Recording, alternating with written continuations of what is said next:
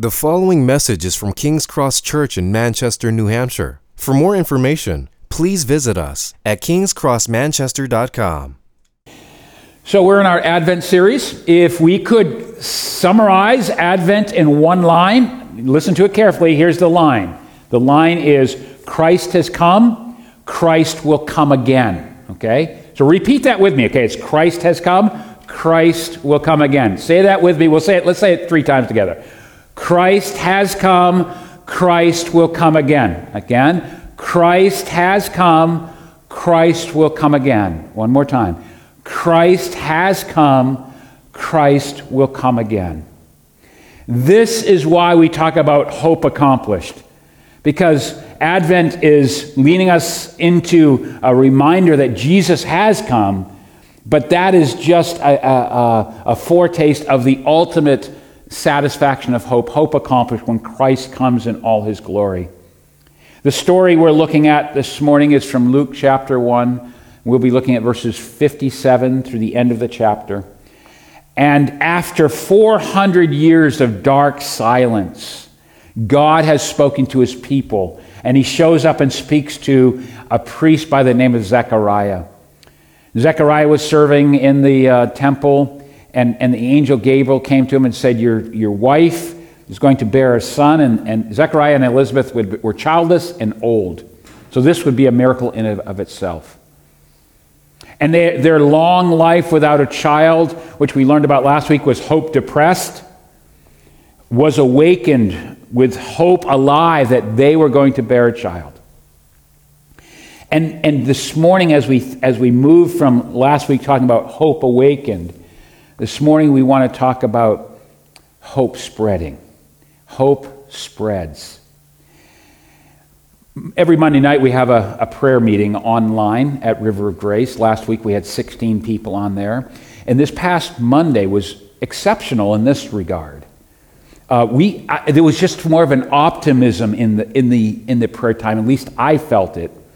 Part of it was Tom England was there. We'd been praying for Tom, who had had a heart attack and had to do heart procedures. And there he and Sue were a part of the prayer gathering. And that sort of created this optimism that God is answering prayers. And actually, we got talking for a bit about all the prayers that God had answered through our time praying together on Monday nights. And that had a feeling like hope was spreading. You see, here's the big idea.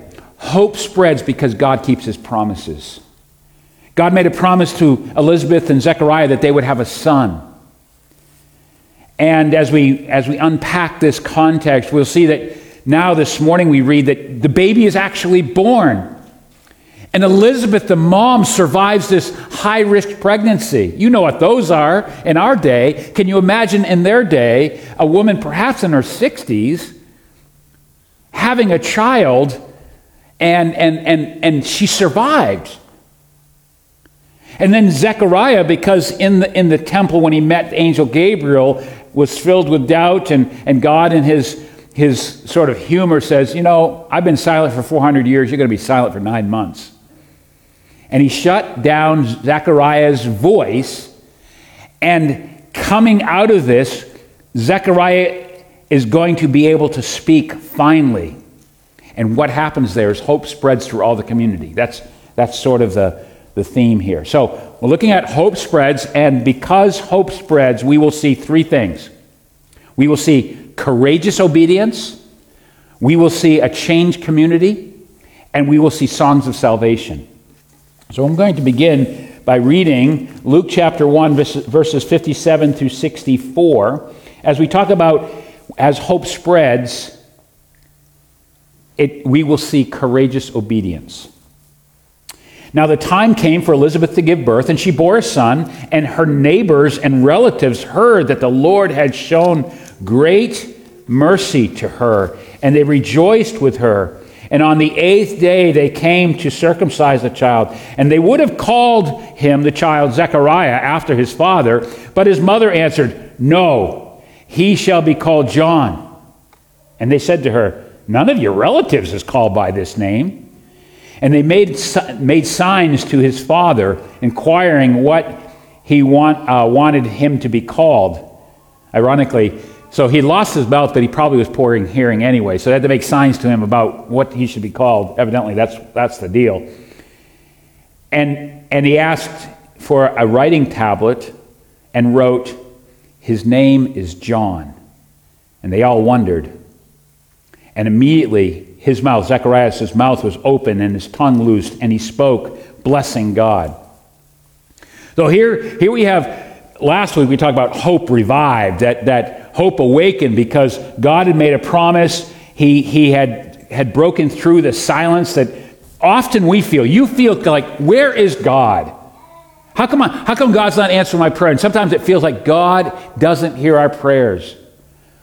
And Zechariah and Elizabeth had prayed for a child, and they got to the place where they kind of like had given up hope. And Zechariah and Elizabeth conceived.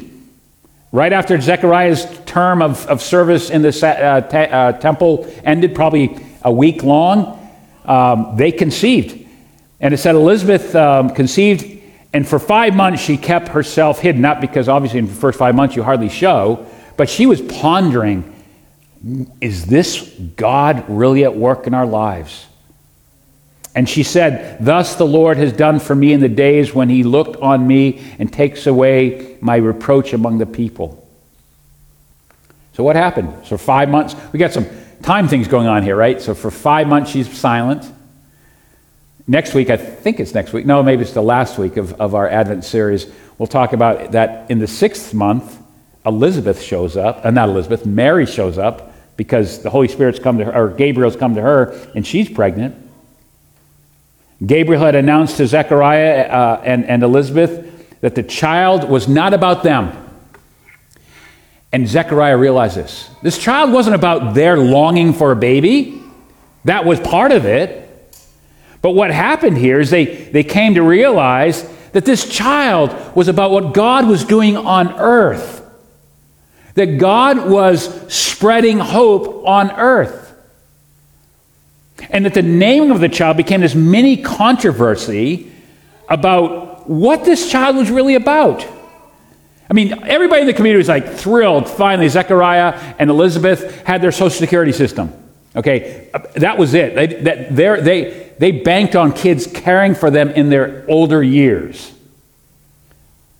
And they had no child, and maybe they would have some cousins or nieces or nephews who'd care for them. But not only would they have the joy of a child, but they have someone who would care for them as they got older. But that's not what the story was about. It was bigger than that. It was about a broader story. And so when they brought the baby to be circumcised on day 8, the whole community says, oh, clearly this child's going to be called Zechariah. And I love what Elizabeth says. She says, no, his name will be called John. And it's in the emphatic. It wasn't just like, no, we think we like John better. It wasn't. She says, no, it's John. Which, by the way, means the Lord is gracious. The conversation goes on like, how can that be? Nobody around you is John. Where'd you get that name? What do you find it like? Is that like is there a trend on naming babies John in our community? Is it peaking? No.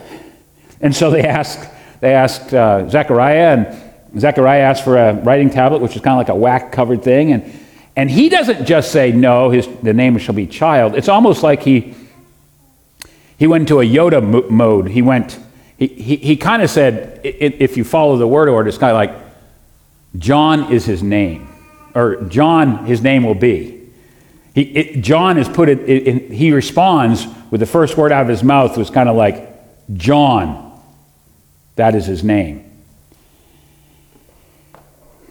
You see, in fallen human nature, we make this story about us, our baby, our house, our career, our vacation, our retirement. And the reality is, that is how broken humanity is, because the story is not about us. It's not about an old couple having a baby. Yes, that's God's mercy, that's a gift, but that is not where the period ends on the story.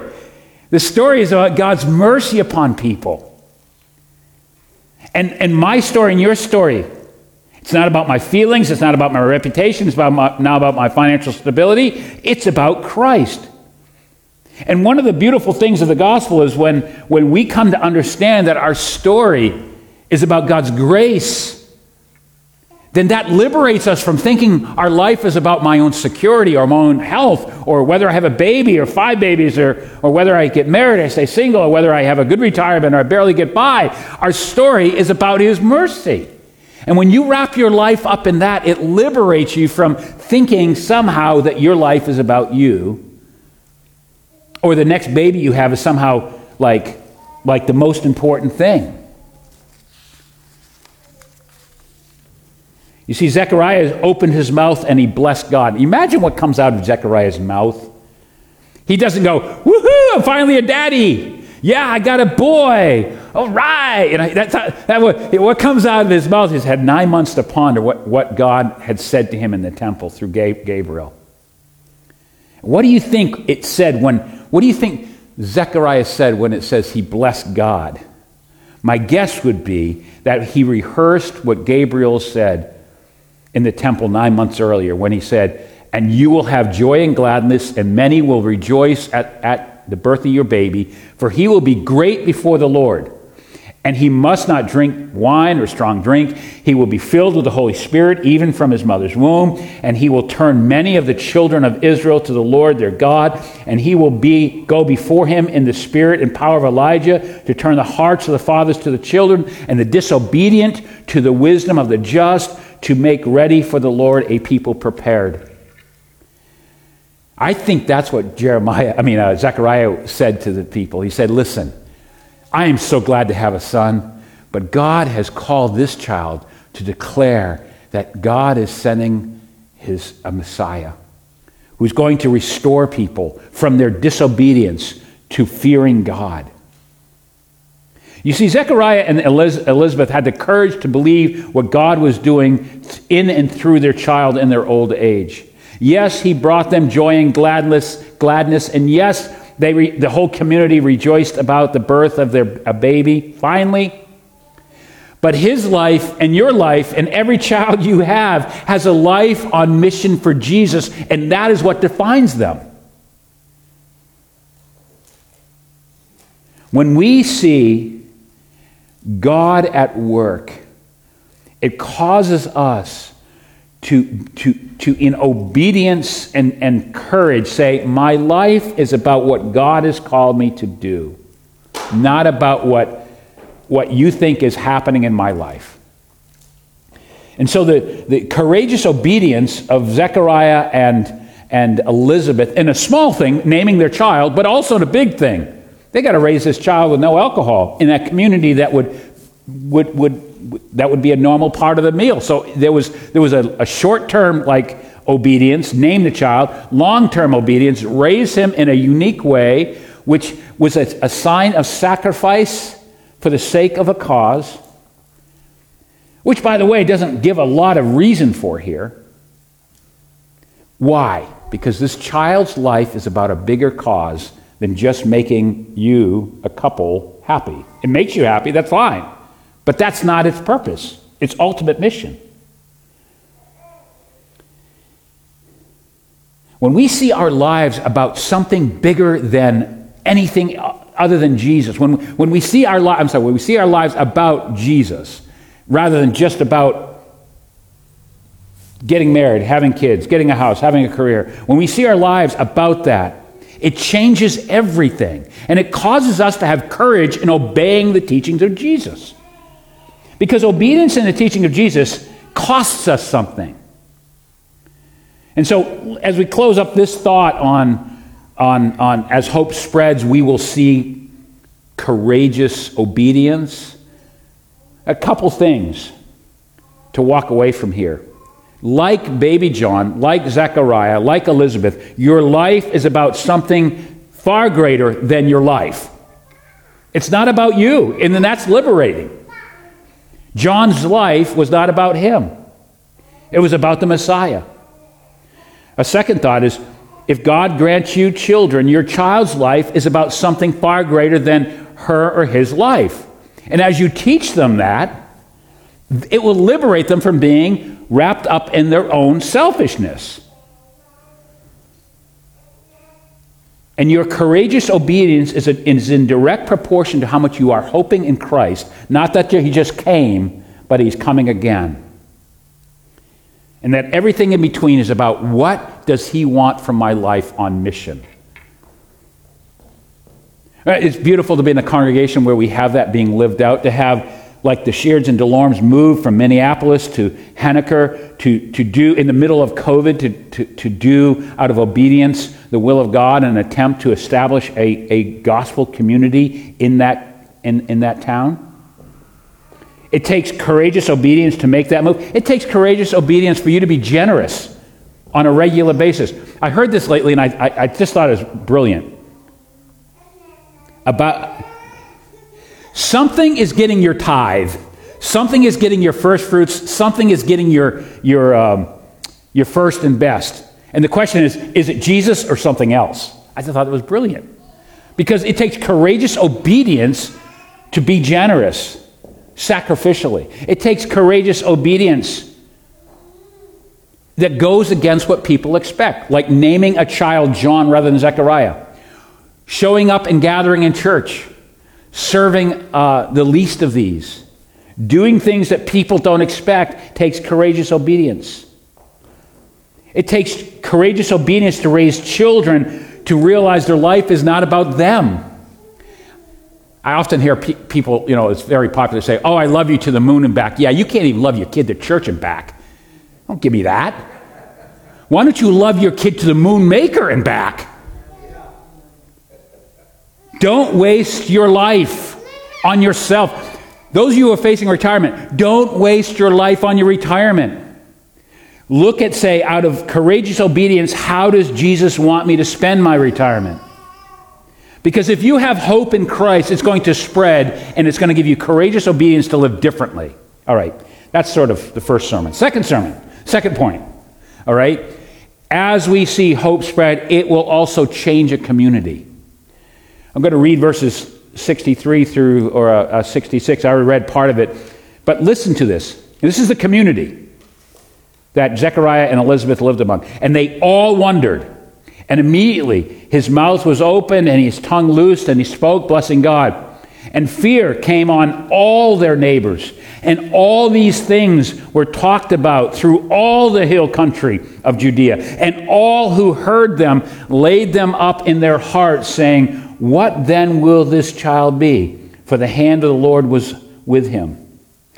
Now, if you didn't hear the emphasis as I read that, 5 times in a unique way, Luke writes an account of how all these people talked all the time about all that God had done, and it spread throughout all the community. 5 times that word "all" is used in that short little passage. And as we think about how God changes the community, they become aware of God at work. It says that they were in awe or wonder, the wonder of God. Last week it was so encouraging to have Jennifer and Victoria stand here and join River of Grace Church. And we were again reminded that God is at work adding to his church.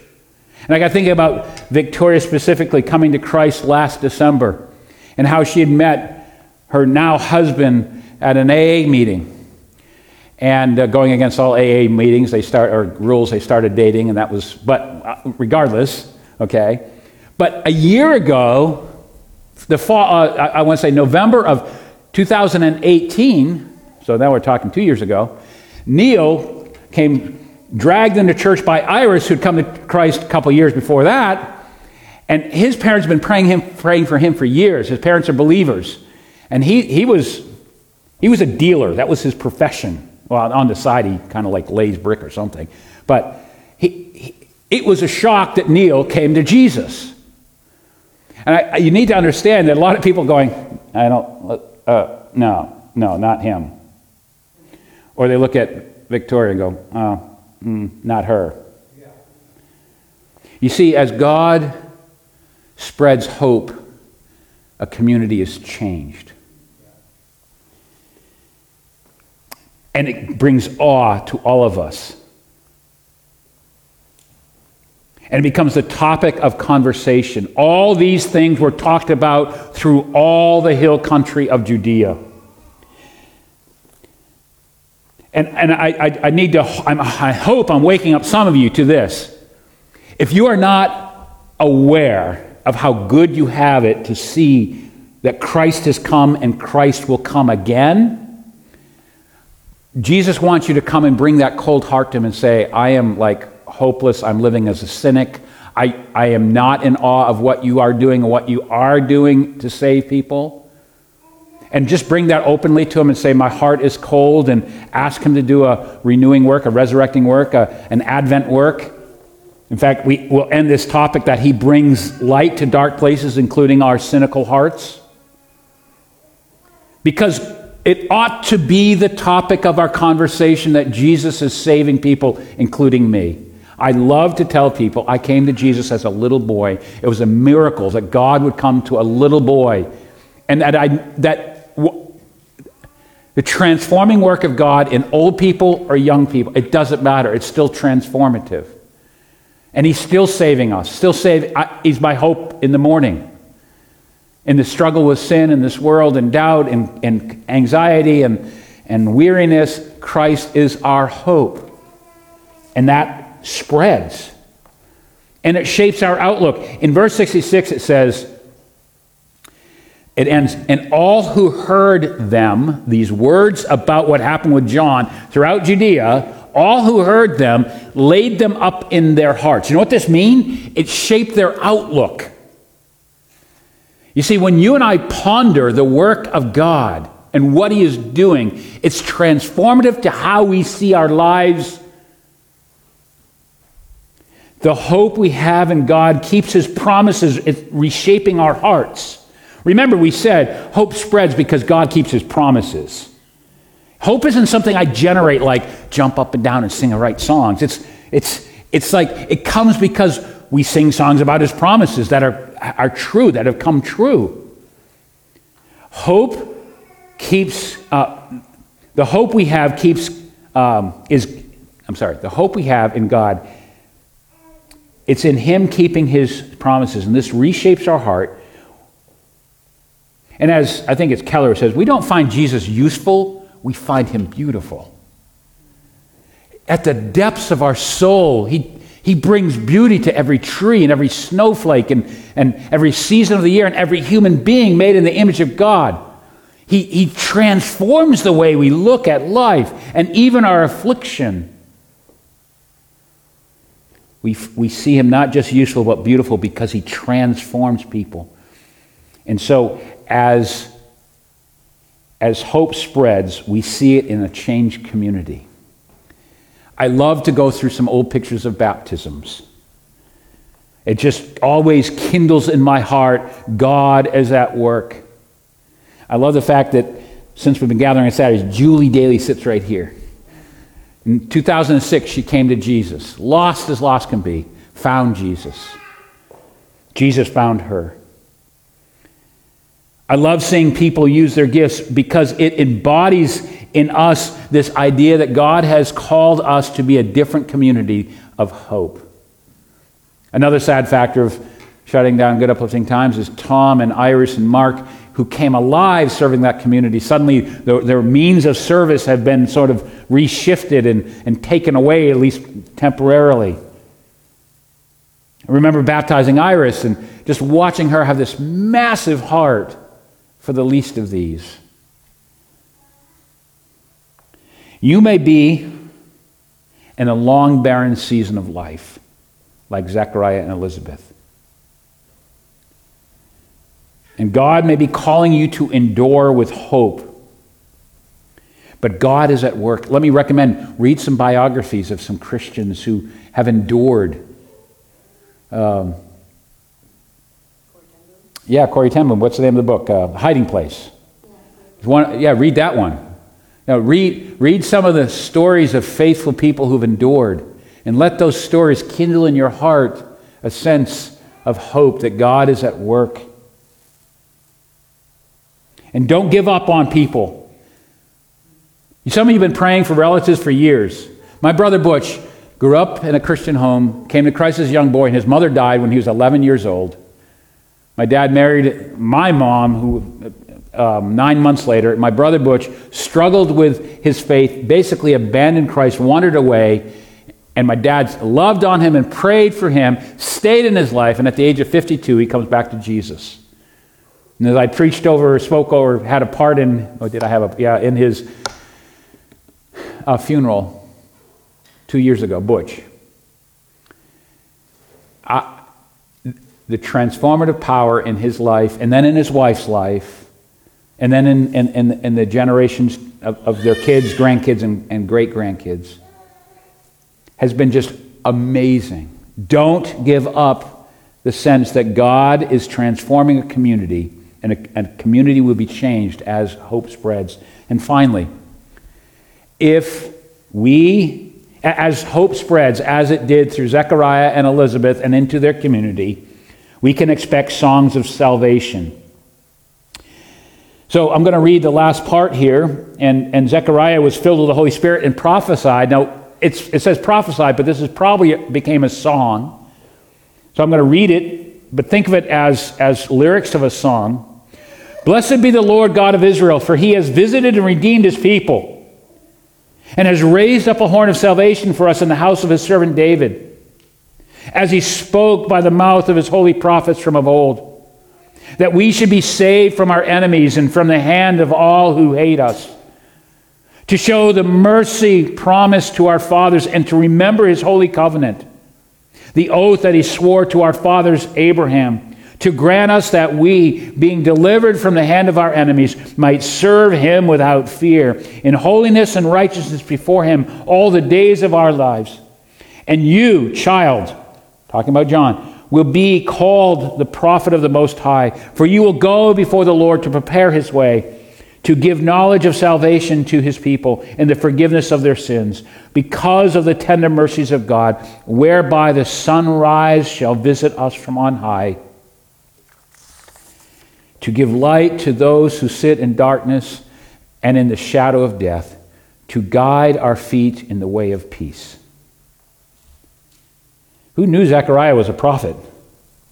I thought I debated about whether to call this, when we give little points in this sermon, that's not like inspired. So just because we're saying that hope spreads and therefore we could expect songs of salvation, I debated about saying that or salvation is proclaimed. Either way is correct. Zechariah prophesied. The word prophesy is proclaimed. And what do we know about God and salvation from what he said? The whole theme is salvation or deliverance. By the way, if you're wrestling with faith or considering Christianity, you are relying on something to save you.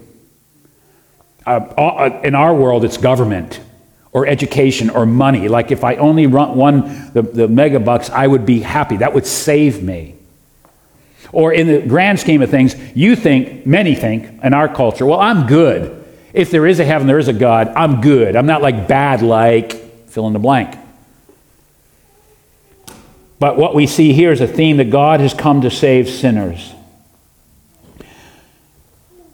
And as I think one author said, the only thing Christians have better or up on those who are not Christians is we know we are sinners.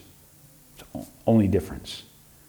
We're not, that's the enlightening, that we need a Savior. And then, of course, Christ is that answer because we can't save ourselves. And so as we look at Zechariah's prophecy, or as a song, it's a song of salvation. Think of the themes here. God visits his people. At Christmas, we call that the name of Jesus. O come, Emmanuel. God among us, God with us.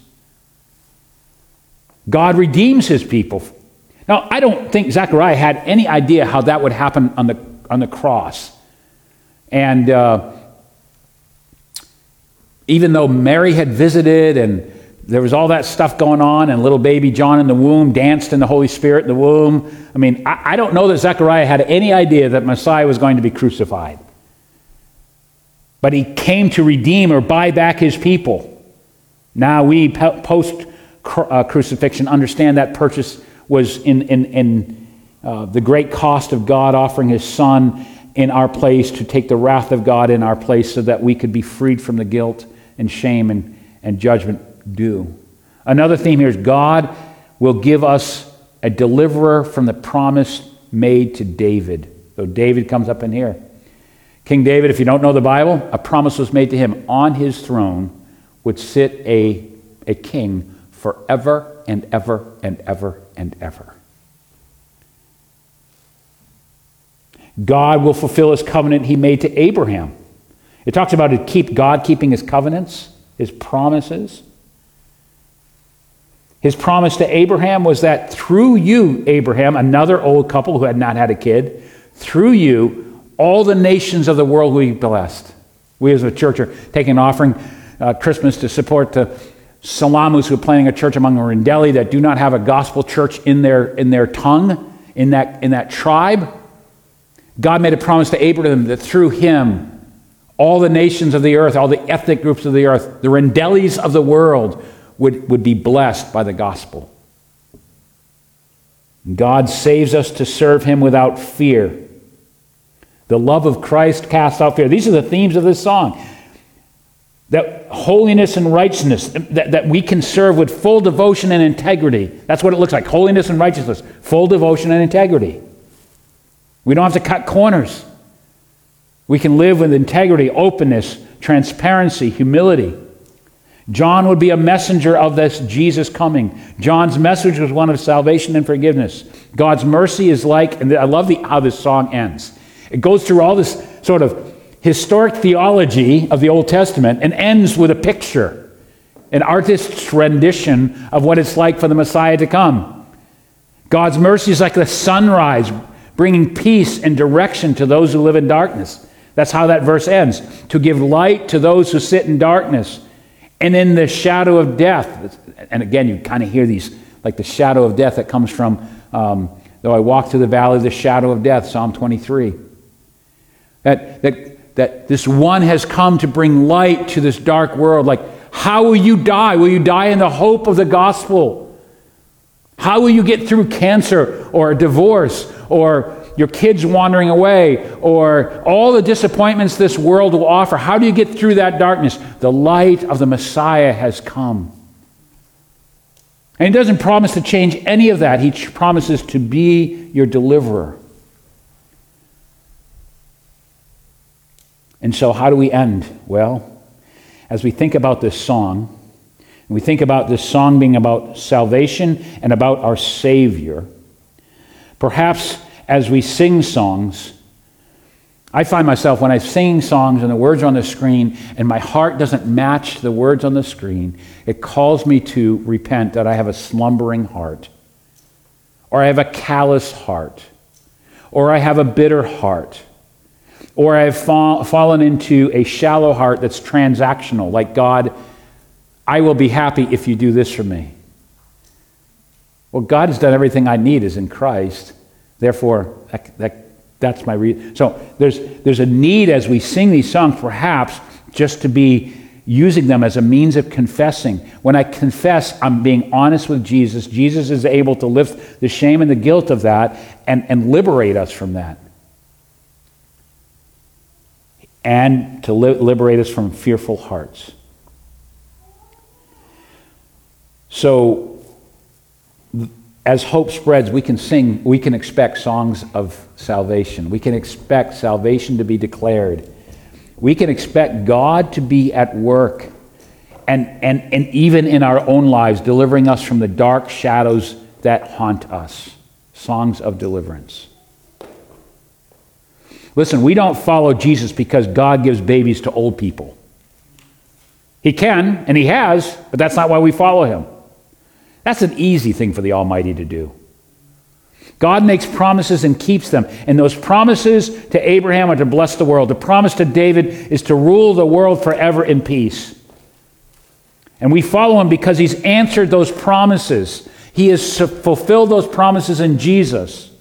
And he is blessing every nation of the world through Jesus. And he will rule this world with peace. And He has redeemed us. And He's forgiven us. And He's shown us the light in the dark world we live in so that we have peace. Hope is spreading. It has not stopped spreading since John the Baptist. Communities are being transformed. Some slow, some fast. With songs of deliverance as salvation is proclaimed in Christ. So friends, as we began, we will conclude with this thought of hope. Christ has come. Christ will come again.